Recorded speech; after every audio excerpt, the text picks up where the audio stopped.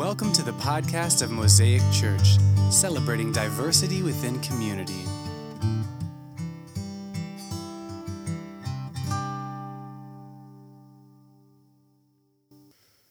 Thanks, bud. Hear these words from Matthew chapter 25, the first 13 verses. At that time, the kingdom of heaven will be like 10 virgins who took their lamps and went out to meet the groom. 5 of them were foolish and 5 were wise. When the foolish took their lamps, they didn't take oil with them, but the wise ones took oil in their flask for their lamps. And when the groom was delayed, they all became drowsy and they fell asleep. In the middle of the night, there was a shout, "Here's the groom, come out to meet him." And then all the virgins got up and trimmed their lamps, and the foolish one said to the wise one, "Give us some of your oil because the lamps are going out." And the wise ones answered, "No, there won't be enough for us and for you. So go instead to those who sell oil and buy some for yourselves." And when they had gone to buy some, the groom arrived, and those so came and said, "Master," with him to the wedding banquet, and the door was shut. Later the virgins also came and said, "Master, Master, open up for us." And he replied, "Truly I tell you, I don't know you. Therefore, be alert, because you don't know either the day or the hour."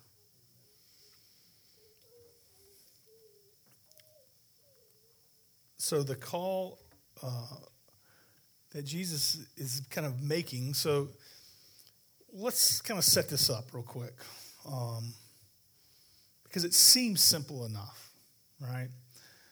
So there's a couple things that it's good to kind of read within the context. In fact, Jesus is kind of going through this.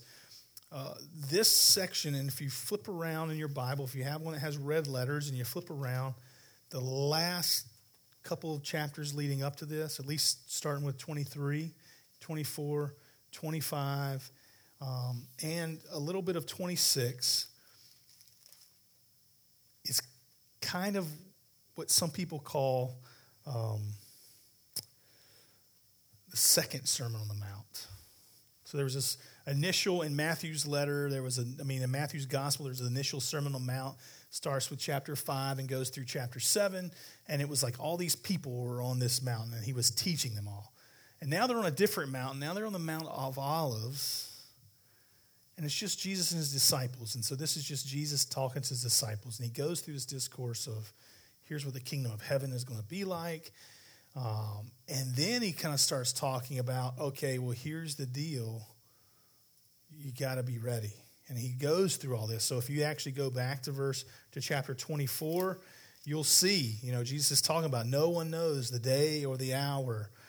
He talks about the servant that was faithful to Christ versus the one that wasn't.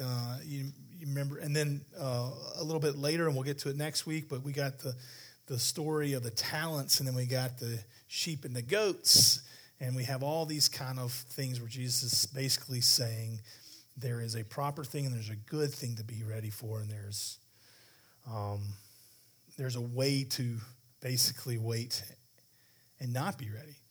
And so we may not see it just on the first blush of just reading this story about 10 virgins. We don't even get this story, right? Like if we read this in our context, it makes no sense whatsoever. Our weddings are 15 minutes long, unless you go to a Catholic wedding and it's an hour long. But that's it. Then you go to a reception, maybe a couple hours. Usually we're trying to cut out early because for some reason people have weddings in the fall during football season, and there's a ball game on, and so we're ready to get out of there. Or we got kids, if they do have a wedding in the springtime or in the summer, in the winter, any other time other than fall, then, maybe we're hanging around a little bit longer, right? And at least that's how we do it in the South. But they're generally 15 minutes long. They're really quick. We go to reception afterwards. Boom, the whole thing's done. Generally, you get in and out, even if you're the wedding party. And trust me, I have been in, I think the last wedding that I was in, I've performed some weddings since then. The last wedding that I was in as like a person in the wedding other than the officiant was my own. But going into that, I counted it up, and I had been in 19 weddings till that point. 19 tux rentals to that point. Travel, all this kind of stuff. And I was so ready to be done with it. But even in the wedding party, you may be 4 hours, 5 hours in total. From pictures to sending the bride and groom off, and that's it. But here in this context, what Jesus is kind of telling them is a story that they're very familiar with, right? They get to the wedding feast, the wedding betrothal kind of happens, and that's really a time and place where the man and woman are kind of married as far as we're concerned, but a couple important things haven't happened yet. They haven't consummated the marriage yet. They haven't had this grand feast, and generally there was a short time.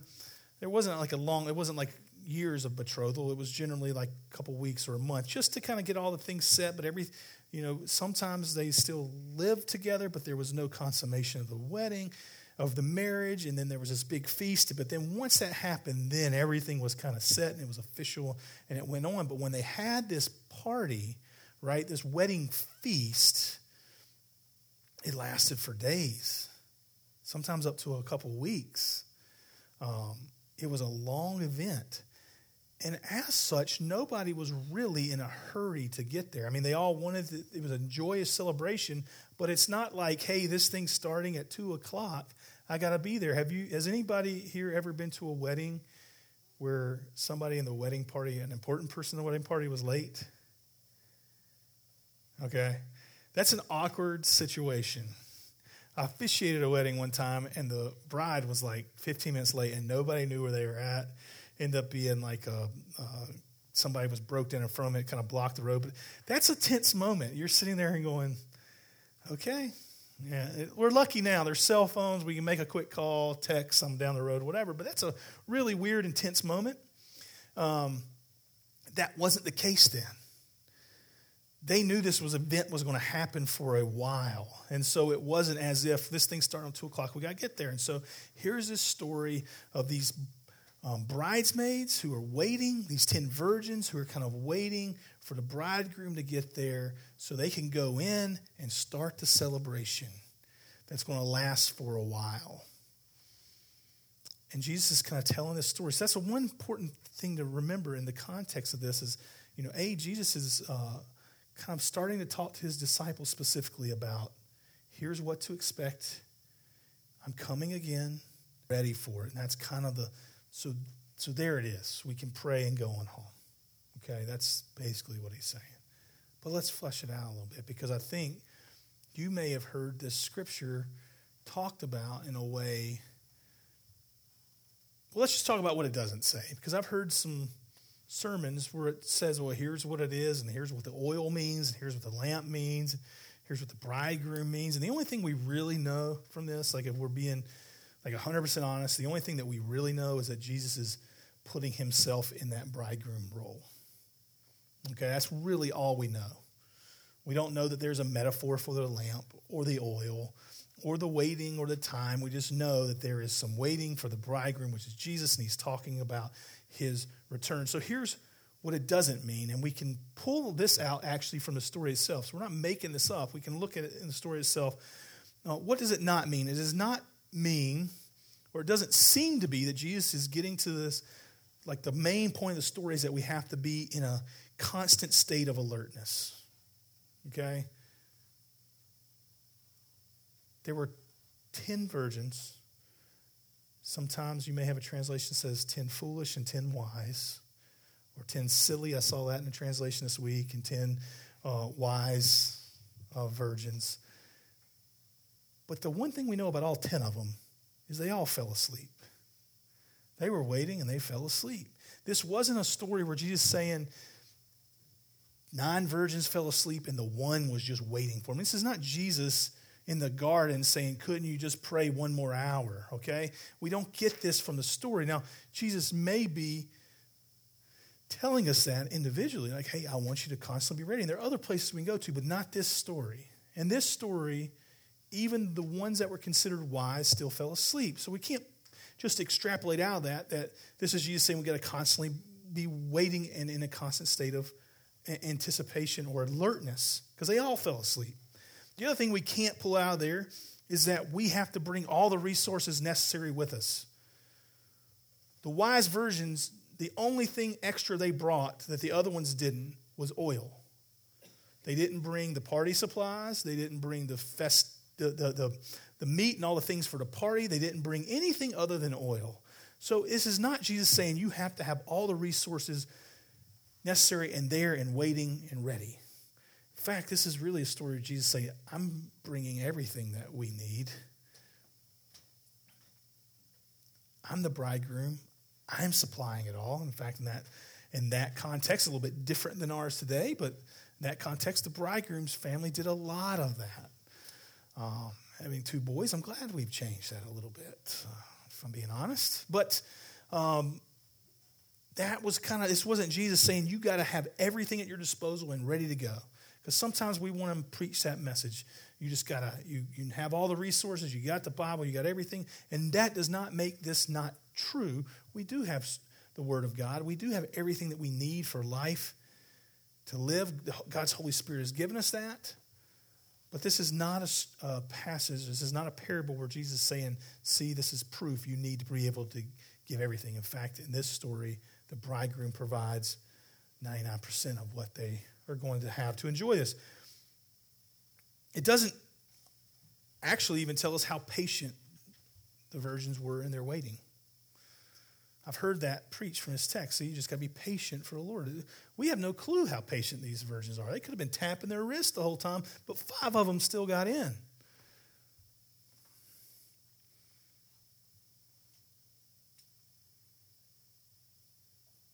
It does not mean, or the scripture is not saying, that one group was excited and another group wasn't. What happened when they heard the words yelled out, the bridegroom is here? They all got up with anticipation. They all went to trim their lamps.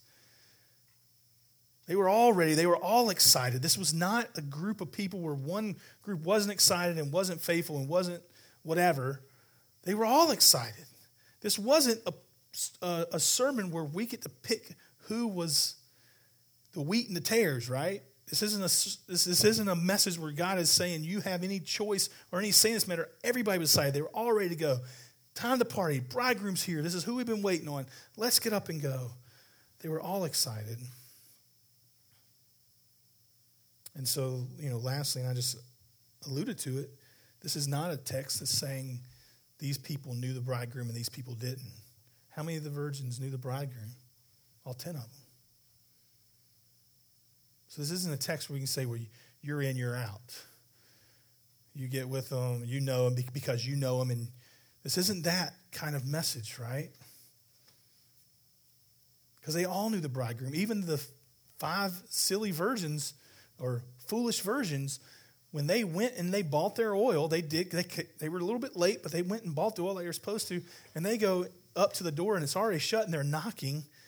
They weren't saying, hey, you don't know us, but can we come in and crash the party because it sounds fun? They cried out to him as people who knew him. So the only difference that we can really gather from this text, the only difference is that the wise virgins were prepared for the wait. The foolish ones weren't. And the only thing they had to offer was the oil. That was the only thing extra they had. They just had extra oil, and that was it. See, what a lot of times we do with this scripture is we kind of suppose that we know all the things of the gospel, and we know what it means. We have the Holy Spirit. We have all this stuff, and we can rely on kind of what we know, what we've experienced, and what we've felt. But this text reminds us that entrance into the banquet does not turn on what we presume to know. Instead, it asks us to prepare to wait. It asks us to be prepared to wait. And if there's one thing we don't like, is waiting. How many people from Tuesdays to Saturday enjoyed waiting? Most people did, right, this past week. Everybody, it's kind of nice if you're going to do something like that, you just find out right then, right? Nobody likes to wait. We don't like waiting on anything. And it's gotten worse as I've gotten older. Not that I want it right now. It means I haven't waited, but technology has shifted so much that I can find out any answer I want right now. All I got to do is ask Google. It tells me right then. When I was a kid, and my kids do not believe me when I tell them this, I had to go get the encyclopedia out. Pray I had the right one at my house because we didn't have a full set. It was like, we had like a couple, I don't remember, I don't know how. It's one of those door-to-door salesmen. We got about 10 of them or something. I don't know. They didn't have everything. So if I had a subject that I was going to study in school and had to write a paper about, it had to be in one of those. It couldn't just be any subject. But I had to go and I had to look it up and hope the answer was in there. Hope it hadn't changed since they printed it, right? Because who was buying updated encyclopedias every year? Nobody. But now I can find it like that. If I want to order food, I can go on my phone. It can be ready at the restaurant when I get there to pick up. I don't even have to wait on it. That's unbelievable to me. If I want to go across the world, and I can get on an airplane and be in China in 12 hours. Maybe less if I get a direct flight. The time I went, it took me 12 hours. Right? I don't want to get on an airplane right now for 12 hours, if I'm being honest. But I could. I don't have to get on a boat and wait weeks and weeks and weeks to get there. I can be there before the end of November the 8th. Actually, that's not quite true. They're 12 hours ahead. It'll be November the 9th when I get there, but it'll still be November the 8th here. We don't like to wait. But what this text is telling us, it reminds us, it asks us to prepare for the wait. Avoid assuming that we have enough. Avoid assuming that we have enough of whatever it is, whatever Jesus meant by the oil. And you can go and you can read commentaries on other people, and you may have heard it. A lot of people say the oil Jesus was referring to was the Holy Spirit. Maybe that's true. He doesn't really tell us. Maybe he meant that it was faith or knowledge or love. Maybe it meant more of himself. I don't know exactly what it meant, but all we know is that the only difference between these 5 wise virgins and 5 foolish virgins was that 5 of them were prepared for this wait. The text also reminds us that this is not as good as it gets. As a kid, and I've confessed this to you guys, and I see laughs, I see smirks, I see people's head nodding every time I say this. As a kid, and sometimes I'm tempted to even as an adult, I remember thinking, man, heaven does not sound cool. Because this is what I know. This is fun. Like you're talking about streets of gold where all we're doing is like singing songs to Jesus. Like that's the part, as a kid, like that was the part of my week. Like the fun part is hanging out with my friends afterwards, right? Playing, doing whatever it was. It didn't sound enticing. And so sometimes we can be fooled into thinking, man, this is as good as it gets. This is great. I have family and friends who love me. I have, whatever it is. And then there's other people who are thinking, this is the worst it's ever been. I can't wait till things get better. But this text is reminding us this isn't as good as it gets. It also reminds us that the bridegroom's delay does not mean that he's not coming.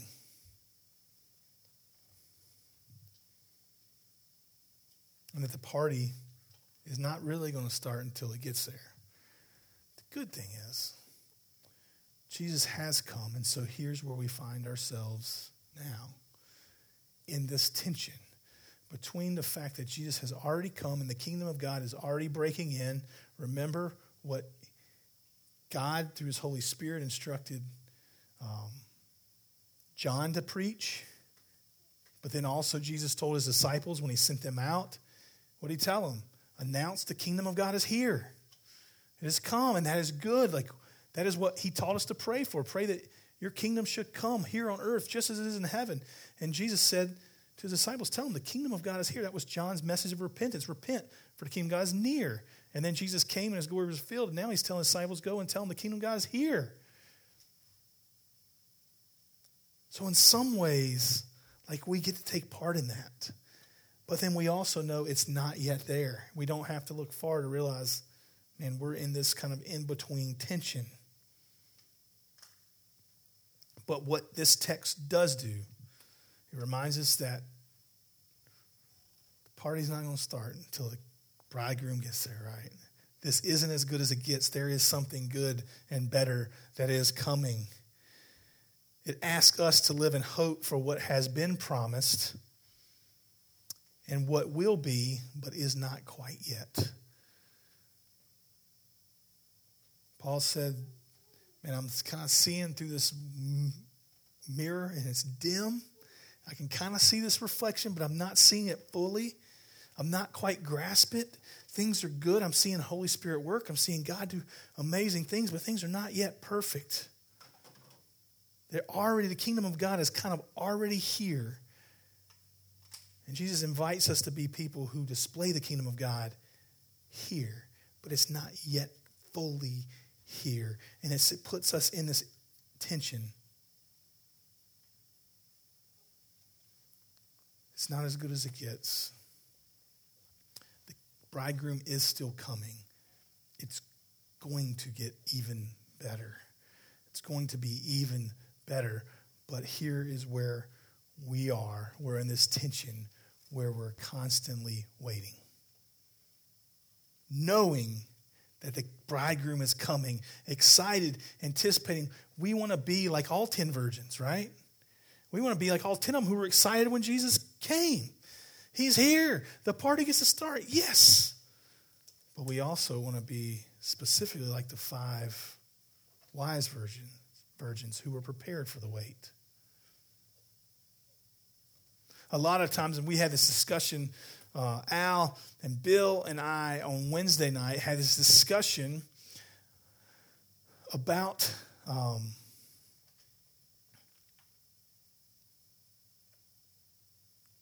I just went out of my brain, actually, Al. It was boring. Yeah, it was. No, it wasn't. It just flew straight out of my brain.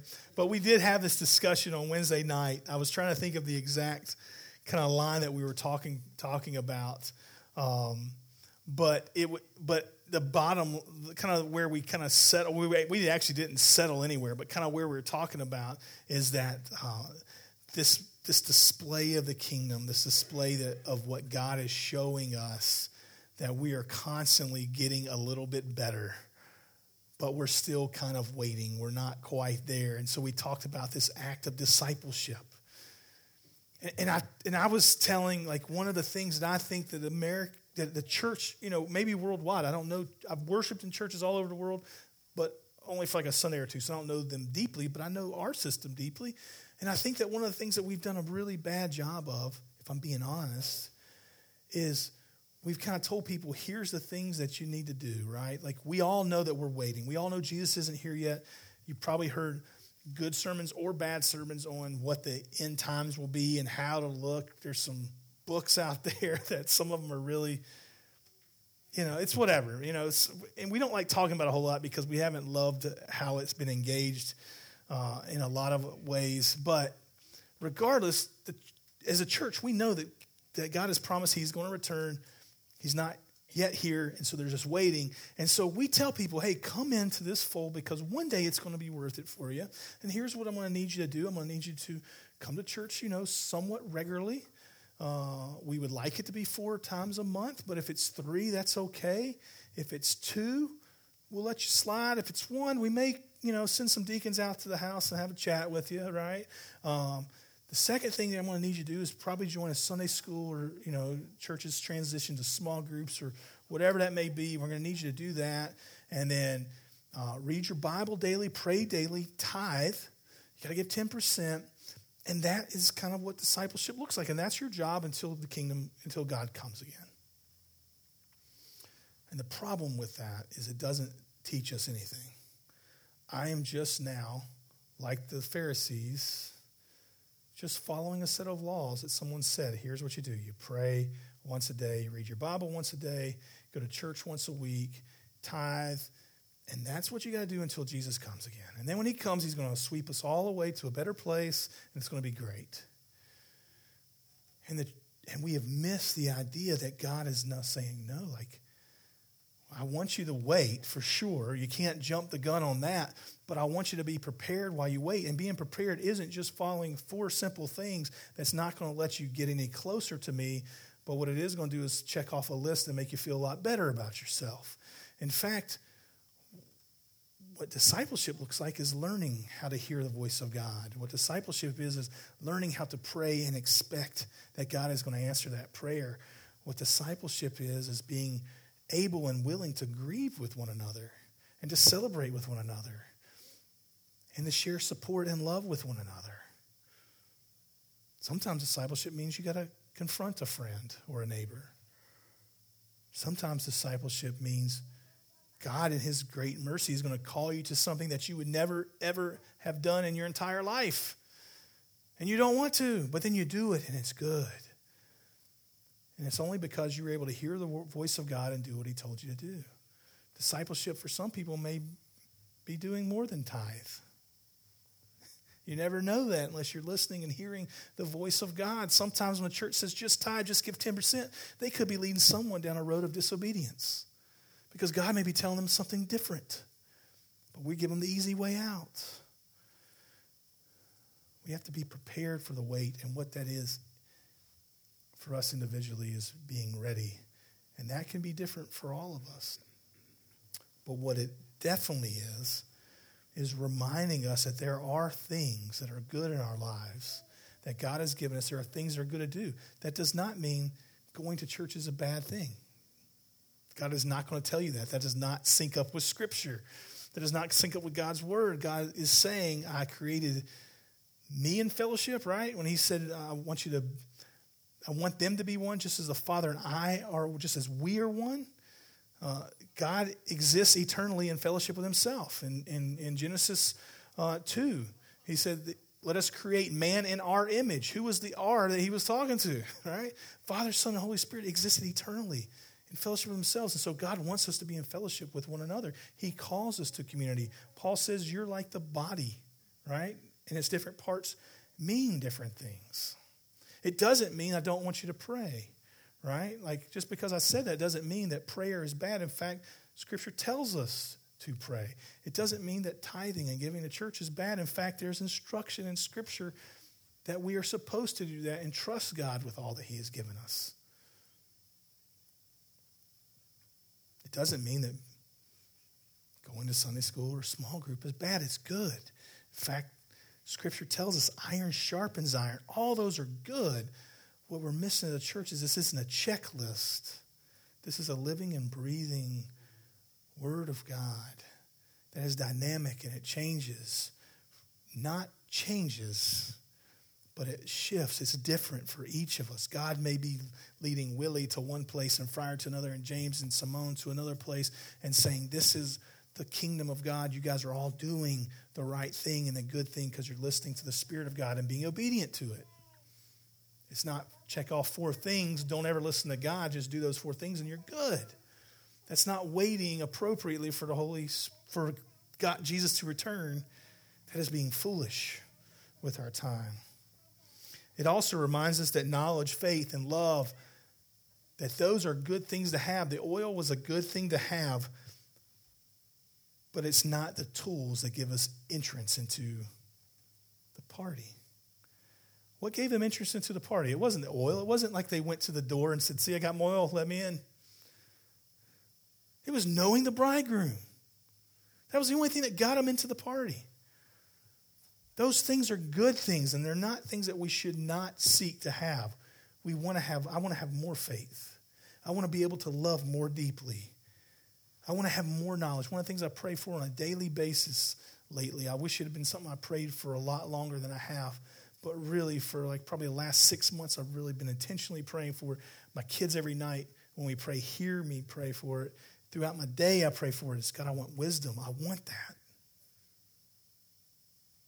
But it was the relationship with the bridegroom. It was the knowledge of the person and work of the bridegroom that got them entrance into the party, not the oil that they brought. And sometimes we can put the oil ahead of the relationship. The early Christian church, I just wanted to read this. because it helps put this into perspective a lot more, in my opinion. Hopefully you agree. But the early church had to adjust the reality that Jesus did not return as they fully expected. They fully expected that God was going to return in their lifetime. You don't have to raise your hand.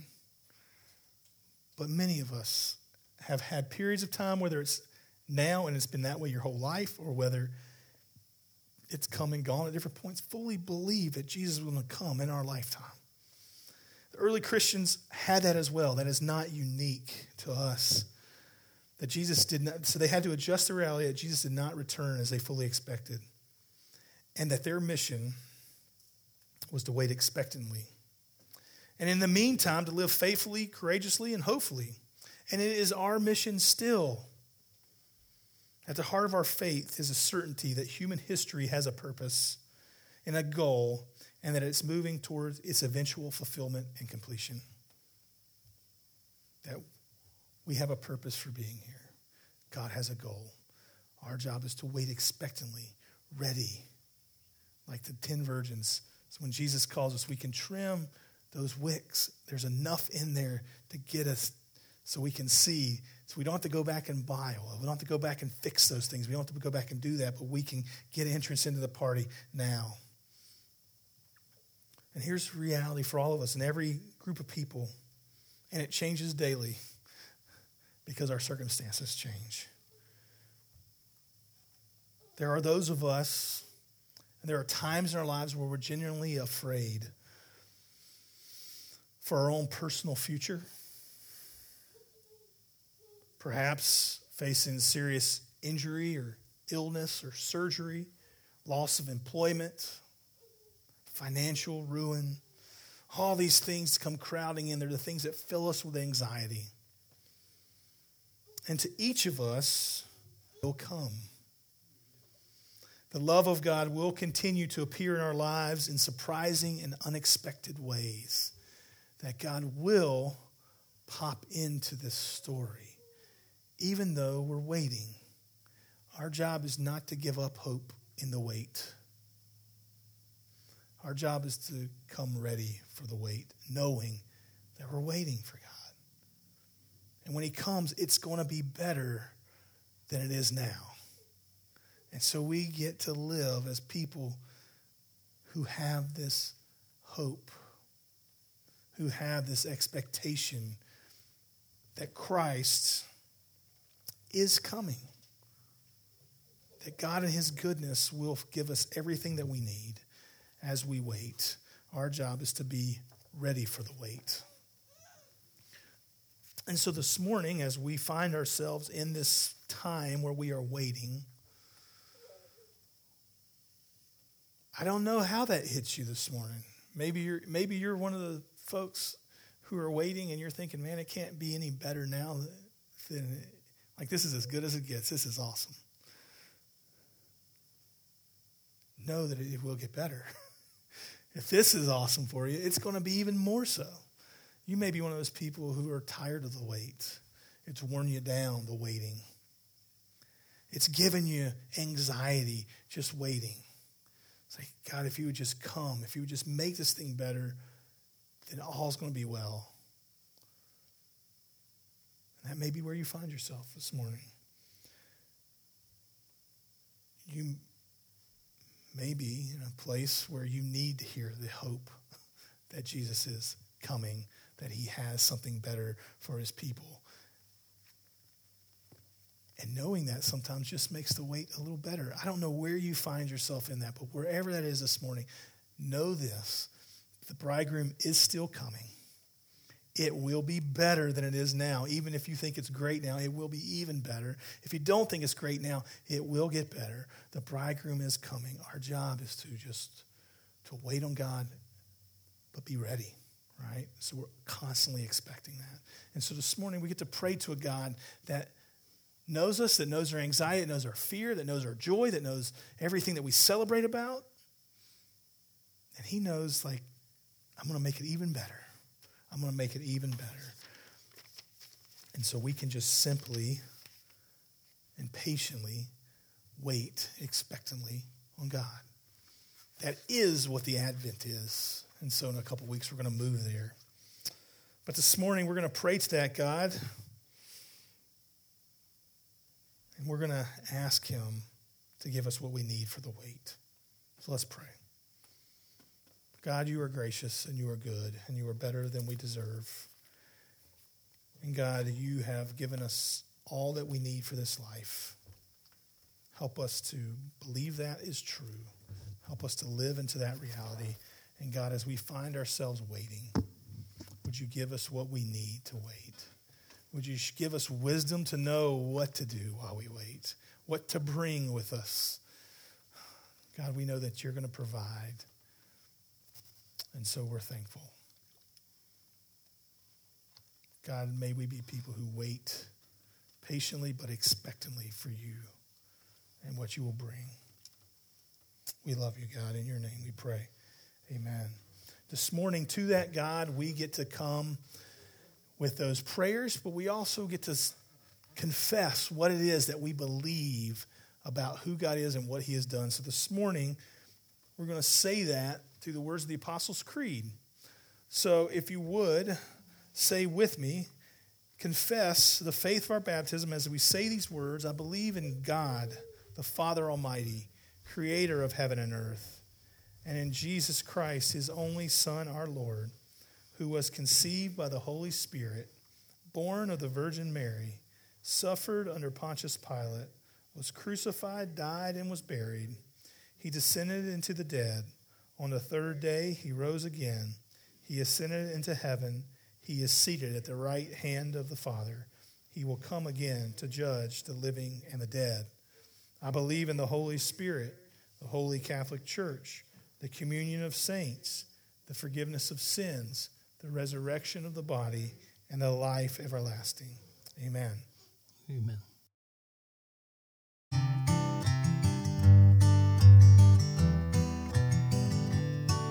Thank you for listening to today's podcast. If you would like more information, please visit us at www.mosaiceasley.org.